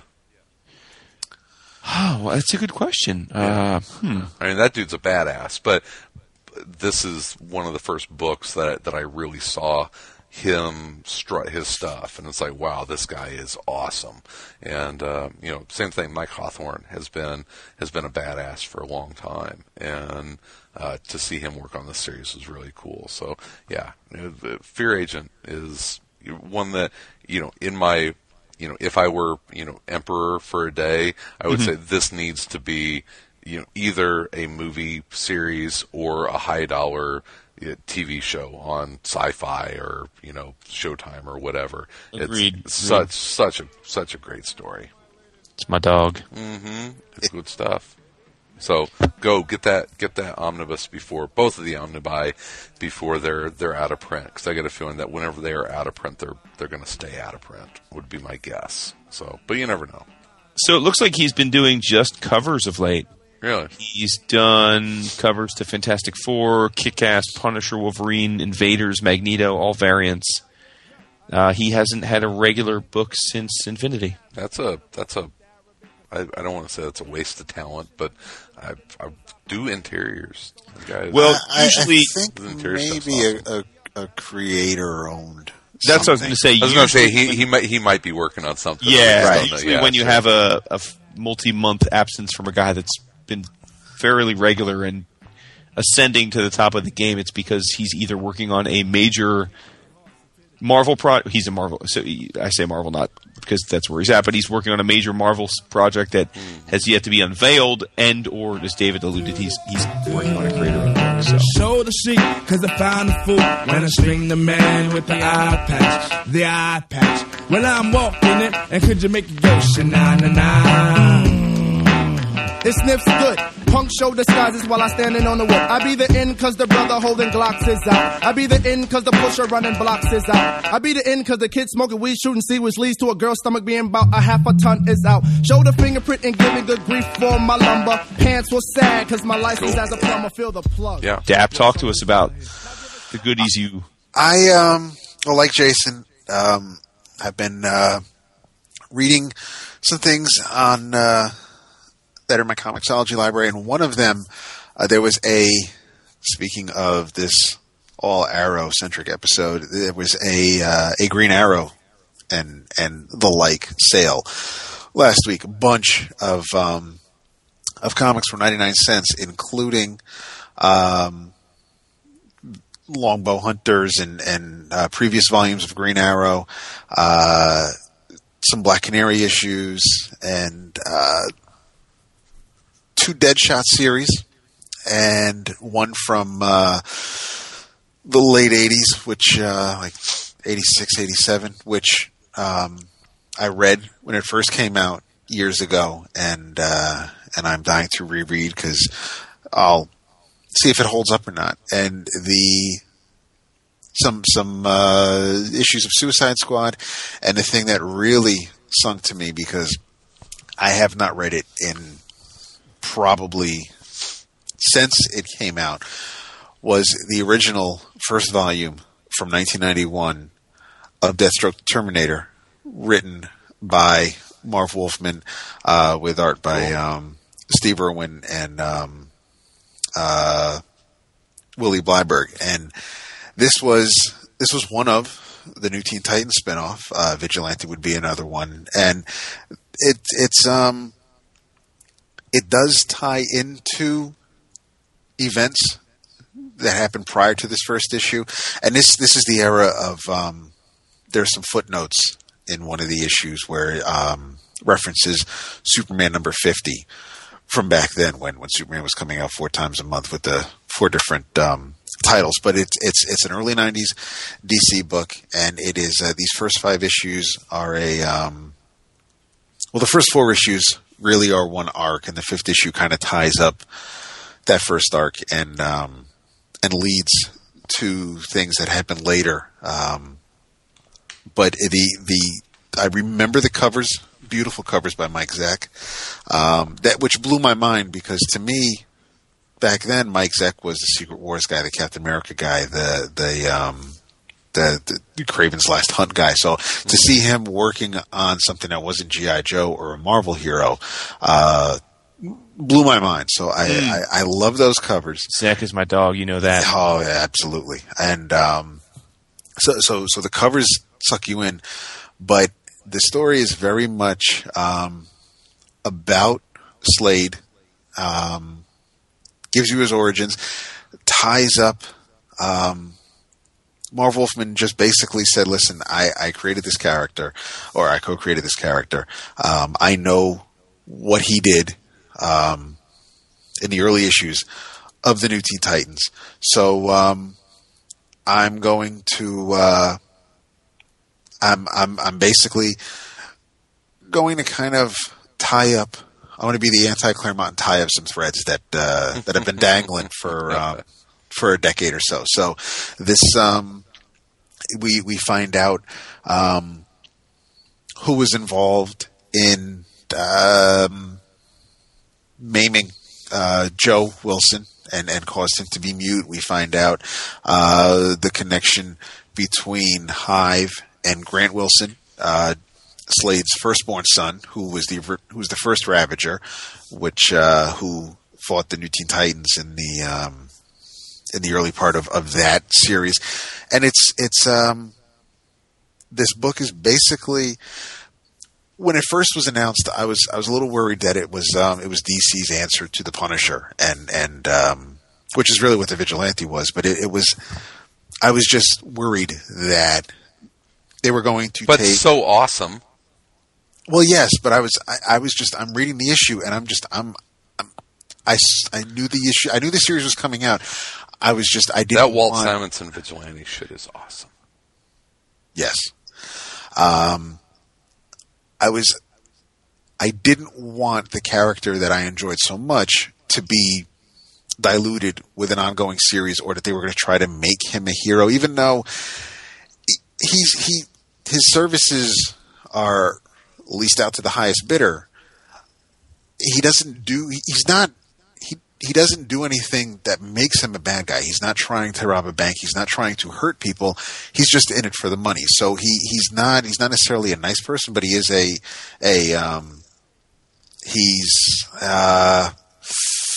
he has morals, or I'll say he has a code, and I just wanted to see that emphasized in this series. And I thought the series at the time, and it, I don't know if it holds up.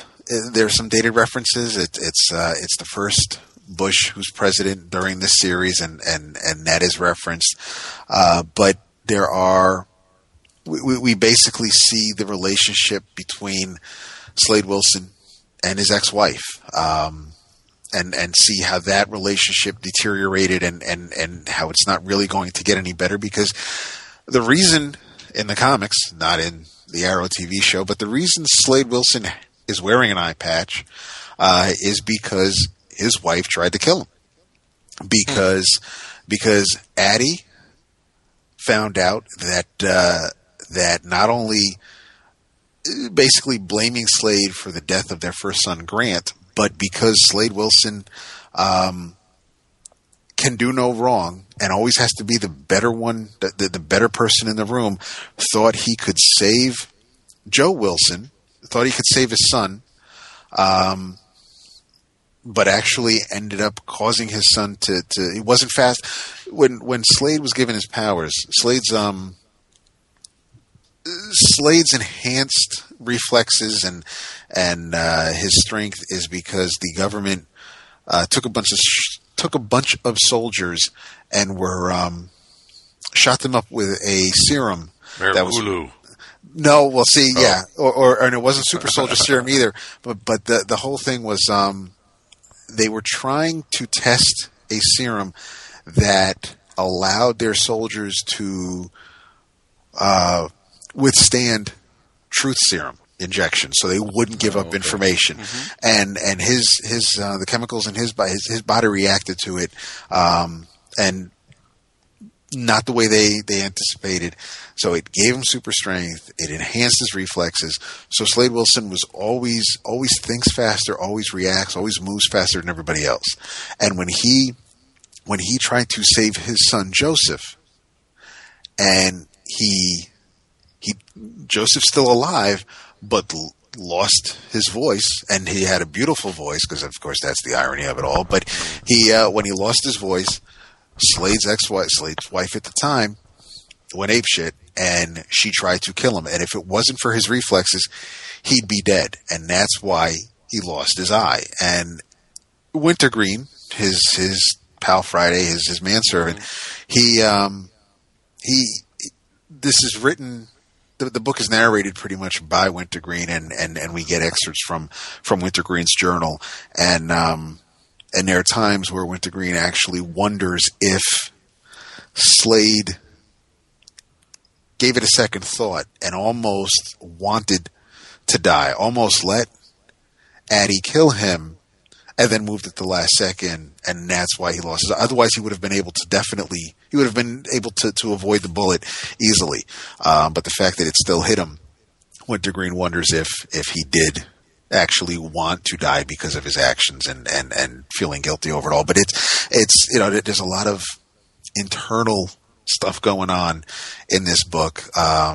There's some mind games going on with Slade early on in the first arc, but it really did remind it. This was a book back then when it was kind of like on the Baxter paper. It wasn't a newsstand type. It wasn't a direct market book, but it wasn't on the same shelf as as Action Comics or Justice League. It was a different. Yeah, I don't want to say higher end, but it wasn't the same 75 or $1.25 issue. But I remembered most of what I read in these 5 issues. Some of the things were I had forgotten, and not because they were bad, just because that wasn't what that wasn't what drew me into the book initially back in 1991. So it was. It's been that long ago. It has been that long ago. I mean, the art holds up. The art's fantastic. You get some insight into Deathstroke that you really didn't get in the Teen Titans. But I am a Deathstroke fan, and he is. You've got to be loving life right now, man. Oh, dude, absolutely. And I think, I'm tempted to say that as long as I've been a Deathstroke fan, Deathstroke to me is probably maybe a smidge more, but I think is on the same level as Taskmaster is for Jason. Okay. Nice, well, I get that. Yeah, I mean, sure. they're basically, they're in a lot of ways the same character. Yeah. Well, yeah. Except, I would say, and this may sound blasphemous given what a big Taskmaster fan I am, but Deathstroke's a much more fully realized villain, I think. It kind of gets back to my busting on people when they talk about Dr. Doom being such a great villain. What has Taskmaster really ever done? I mean, I love him as a character. Again, I have a million. Oh yeah, when he shows up, you're like, yes, that's great. But yeah, it's like Arcade or Yeah. Doom. A lot of Marvel villains, they don't actually ever do much villainous. Like they always get stopped before they pull things off. right. Taskmaster doesn't, at least in the pages of the comic, doesn't kill very often. I still need to read that Van Lente. That was great, Hal but even in that, he's heroic in that. Okay. The premise of that is that he's actually a hero that gets amnesia. So that's a different. It's a wonderful take. I love that book, but it's not. That's not Taskmaster as a villain, right? And he's definitely become more of an anti-hero in recent years. He was part of the Secret Avengers recently. He was the trainer at the Avengers Academy. He's had very heroic or non-villainous roles more than not in the last 5-6 years. But Deathstroke on the other hand is pure villainy. I mean, he's Well, see, yeah, and I don't. It's. I was just telling Chris because you had to step, there. yeah, to step away. Right, he has a code. He no doubt, but he's also been more than happy to bang teenage girls and to get them to do his will. yes, He's yes, more than happy to put his own kids. But at, that was at risk. also Well, he certainly that's put where- Rose at risk. In John's Yes. Teen Titans, he's certainly put Rose at Yeah, risk. which I didn't. I wasn't. I left John's Teen Titans probably after I the like first John's year or Teen so. Titans. I liked the first year or so. But there was the when he does things for money and He's a mercenary. right, exactly. So but he's not just going to blow up a school bus full of kids because he may hold them hostage if the Titans have him cornered. Right. And that's his leverage, but he's not going to just, okay, it's Thursday, let me go kill some people. Sure. But Which is a good juxtaposition against Deadshot, which is the other character. 'Cause Homeboys, that was a dark limited series, man. I'm shocked at how horrendously bleak that miniseries was. Yeah, it was, and that miniseries was after the Suicide Squad series started. Right. I've always enjoyed Deadshot's look. I think with the I don't know what it is with me and heroes whose mask cover, except for like Iron Fist. I love a character whose like entire face is, but you just can't see it. So You picture yourself in the costume, don't you, big boy? oh, that's it. So there's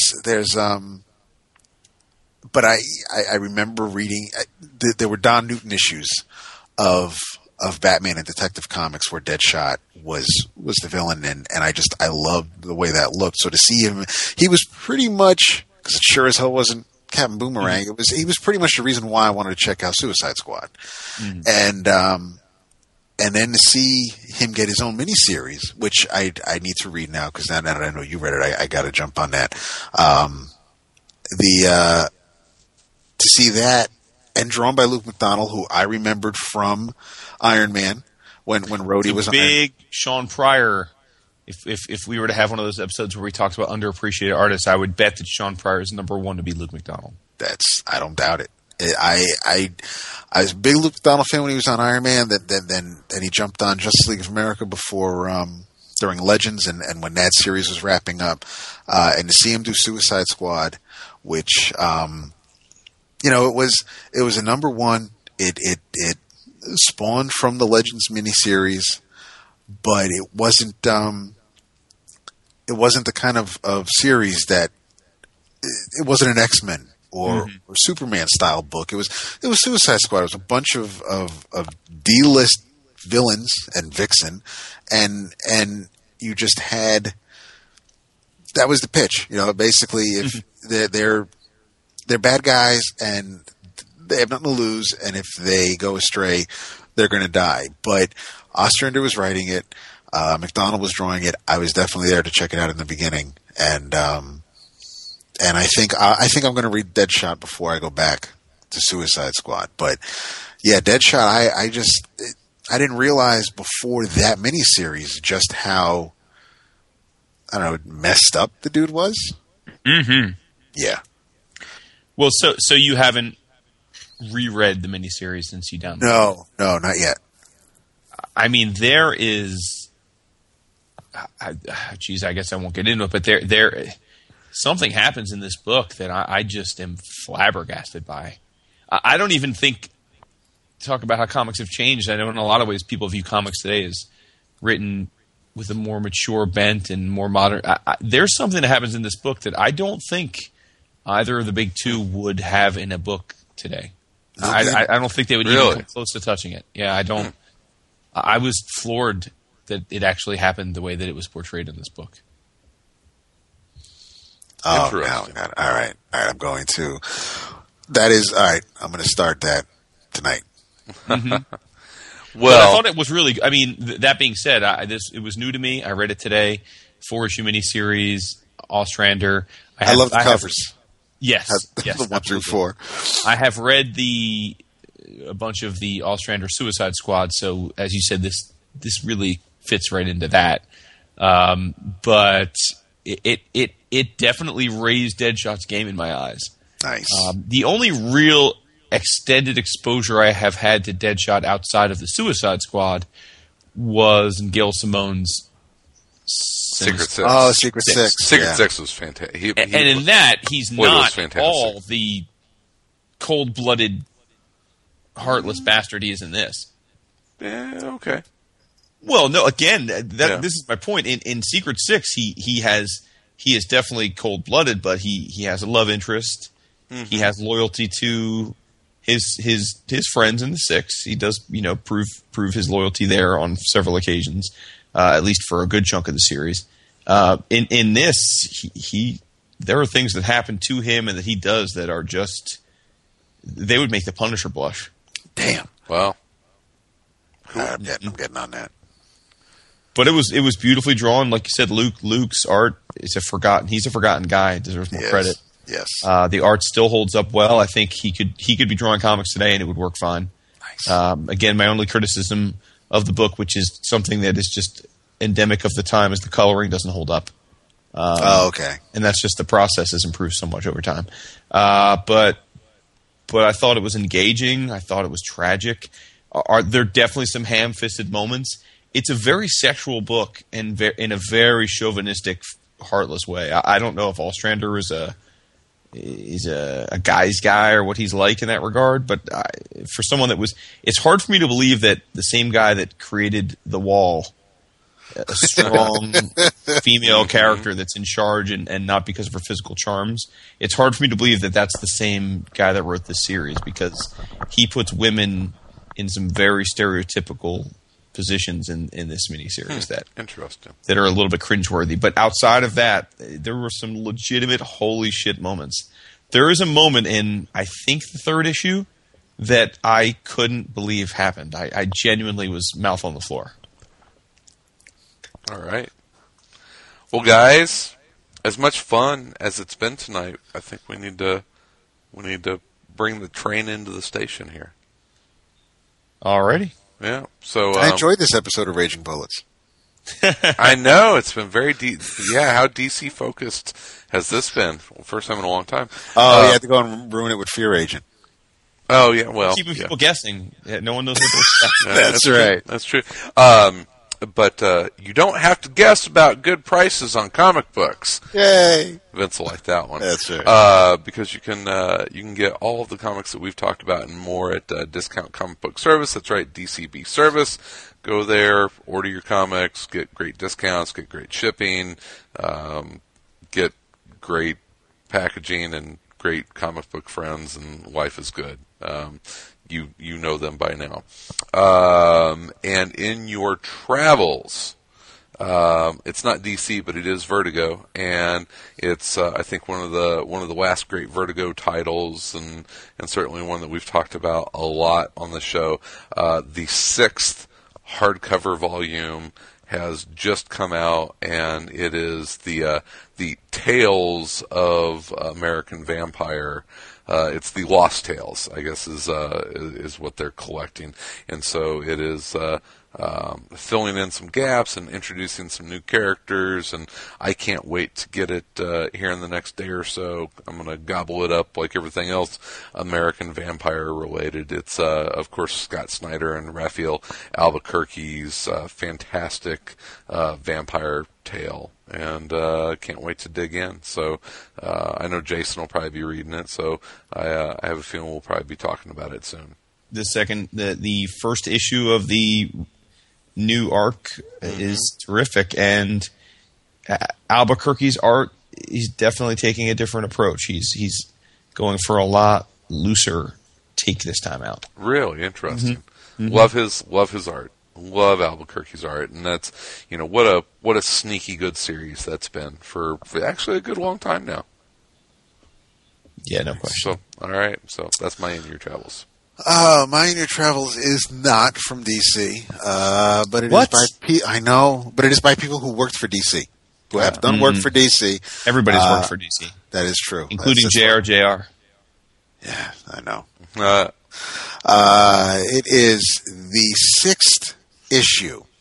Actually, you should read the whole series, but as of right now, the 6th issue was released last week of The Private Eye by Brian K. Vaughan and Marcos Martin and Monsta Vicente. And it is what I love about Private Eye is that because they're all in Comic Zeal on my iPad, if it has been a while between issues, and I'm not quite, because what's awesome is that they don't need they don't need a recap page. I'll just swipe back a few and see where I left off. So I'm not too upset about a long lapse between issues. But the story is still going strong. I believe we're about halfway there. So I'm guessing this arc or this story. I don't know if it all 12. Apparently, it's a 12-part story. So I don't know if that means that's just the first arc or if that's it for the Private Eye, and then they'll move on to something else from the Panel Syndicate. But this is there's still a mystery going on. The art is still gorgeous, and what I thought was extremely neat, not in the issue itself, but what the crew has decided to do is when you go to panelsyndicate.com and you go to buy your issues, and again, it's still name your own price, whatever you feel like paying, you can pay. But what they decided to do, although this is a little weird if it's a 12-issue series, they have released a Volume 1, which you can get the entire file, issues 1 through 5, plus some material from the Making of special that came out a couple of months ago. So 115 pages will get you the first 5 issues and some bonus material, and you'll be up to date all in one file, or you can just buy the 5 issues and the making of if you want it. So I mean, I think it's still an awesome deal, but there have been some interesting turns in this issue, and I was a little bent because there seemed to be some action moving along right before like the third to last page. So I want the 7th issue now. So I mean, and that's to me that's a good thing that they're still keeping me on the edge of my seat, and I want more. So hats off to them. It's still a beautiful book. I cannot wait to sit down and just reread Shotgun. Maybe the entire issue's up to now, or I'll just reread it again once it's all done. But I'm still really enjoying The Private Eye. You should too. Yeah, you damn straight you should. Yep. Good stuff. You damn Skippy. Love me like Martine. All right, Jace. Last but not least, in your travels, be sure to pick up an oversized hardcover by our friends at Image Comics of a work called Noah. Those of you that know me know I am not a religious man, so it may be surprising that I'm recommending this. And yes, as I've recently found out after reading it, apparently it is in some way tied to the Noah movie that's out. Aronofsky, though, right? Yeah. Right. Yeah. I have not seen the movie. I know the movie has been getting ripped to shreds. I know Darren Aronofsky is involved in the movie. I cannot speak to the movie or whether it's close to what I've seen in this book, but this is a massively oversized, beautifully packaged hardcover OGN by Image. Story is by Darren Aronofsky and Ari Handel. Art by, and the art is what got me to buy the book, which is Nico Henriken. I may be saying the name wrong, but I best know him from his work with Brian K. Vaughan on Pride of Baghdad. But this is, as you might imagine, and I think the movie is of the same, it is a modern interpretation of the Noah's Ark story. I almost called it a myth, but some of you may be offended by that, the story. And again, I suspect that what I've read in the comic is very much like the screenplay for the movie, but I don't know for sure. But in the comic, it's a post-apocalyptic, desolate, quasi-Earthian world. It's not necessarily Earth. And Noah and his family need to find a way to survive in the oncoming deluge that's happening, and I found it to be terrific. It's, if you take it for what it is, which is in Aronofsky's vision, a science fiction post-apocalyptic story, it's right up my alley. Again, I make no judgments about whether this comic differs greatly from the movie, but I will say this: if the movie is tightly tied to this comic that I read, I think the movie is going to be better than people are saying it's going to be. But either way, this book is gorgeous. It's $29.99 cover price. So you figure, $16-17 from the various and sundry places you're likely to look for it. And as is typical, Image has got another winner on their hands. It's just a gorgeous book. It's just beautifully illustrated, and I certainly, it was a very quick read for given the size of it. I read it in 2 days. It was terrific. So hook it up if you're religious or not. It's worth your time. Nice. All right, you got my dogs all freaked out. There's some God-fearing dogs around here, apparently. No doubt, right? Seriously. All right, throw some holy water on real quick. All right, cool. Everyone, Vince will be back next week. I may not be. I'm going to be Kerwin. It's the end of year Kerwin tournament, so I'm probably Kerwin next Wednesday. So, but you guys will keep everyone entertained. Indeed, we will. Mm-hmm.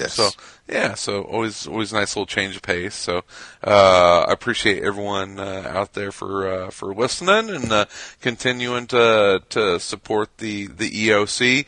Go and continue the conversation on the forum. We always enjoy that. Some great topic continuation from last week with Jason's still relevant or still holds up topic, and got some nice replies to that, and expanded the conversation, which you can always do that at the forums, which are where, David? 11o'clockcomics.com or bullpenbulletinspodcast.com/forum. Exactly, and we always appreciate an iTunes review if you have yet to do that. And we mentioned Discount Comic Book Service. If you become a new customer at DCB Service, please let them know that you heard about them on the show, and that's what led you to them. We appreciate that. It's always good when our sponsors know that their money is being well served. And other than that, just have a great week. Come back next week and listen to more fun comic book talk. And appreciate it, guys. Have a good Daniel one. Bryan. Go Daniel Bryan. Word. Yes. Who's that? Oh, and a quick shout out, congratulations to our good buddy Matt Templar Burden. Oh, yeah. As we alluded last week on the end of the show that he was going to be participating in a stand-up competition. He was the winner. So he will actually be on television. That's cool. In the coming months. That's Yes. cool. And he's got some gigs coming up. He's got some gigs, yeah. Yeah. And Know him when. yeah, next week we've got some Kickstarter stuff to talk about. Some friends of the show that has some Kickstarter stuff going on. Mr. Dave Dwanch. I want to get into that a little bit more. That looks awesome. Yeah, some good looking stuff. So even though I may not be here, you guys have to remember to chat that up a little bit. So lots of exciting stuff going on. It's speaking of Kickstarter, I can't wait to get my Lady Saber stuff from I know. Greg Rucka. Oh, and a few people tweeted me or Facebook messaged me about the news about Queen and Country. This thing might happen. What might happen? Ellen Page is signed up to play Tara Chase, and she's You mean a movie or a television show? Movie. Awesome. Ellen Page is heavily involved with it. Not just signed up to act in it, but is involved in the production of it. So it sounds like she's ready to be the female version of Jason Bourne, which is what that series should be. So excited about that. So Very cool. Good stuff. So all right. Have a good one, folks. He's out. He's out. East Side.